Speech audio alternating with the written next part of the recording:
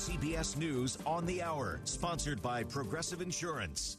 I'm Christopher Cruz. That blizzard that's shut down parts of Northern California is forecast to taper off today. There were fears that higher elevations could get up to 12 feet of snow, but it's now looking more like 6 feet, says National Weather Service meteorologist Brian Hurley. The wind has really probably made it nearly impossible to measure, right, with these wind gusts. And we have really had some high wind gusts. We have had 145-mile-an-hour wind reports at 8,700 feet at Palisades Tahoe Ski Base.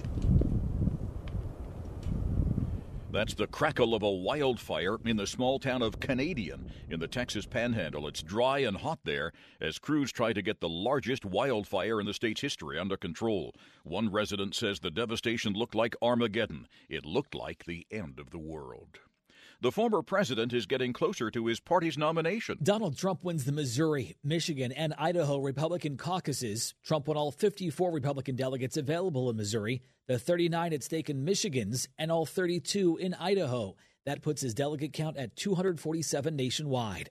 His rival Nikki Haley had been seeking her first win. She has 24 delegates so far. There were no Democratic contests this go-round. The next contest is the GOP caucus Sunday in Washington, D.C., 2 days later, Super Tuesday, when 16 states will hold primaries.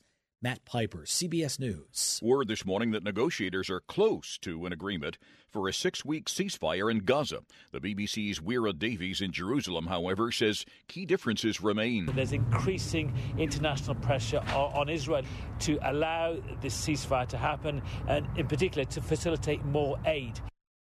Yesterday, the U.S. airdropped more than 30,000 meals into Gaza and plans to drop more.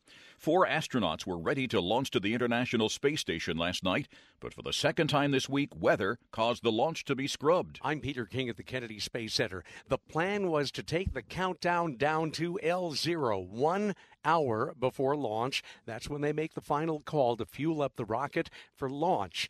Instead, they made the call a little bit before 8 o'clock Eastern Time, just under 3.5 hours before launch. The upper-level winds along the flight path were deemed to be too high, too fast, and too dangerous for a safe ascent to orbit for the Dragon capsule. That means they will try again tomorrow night a little before 11 o'clock Eastern Time.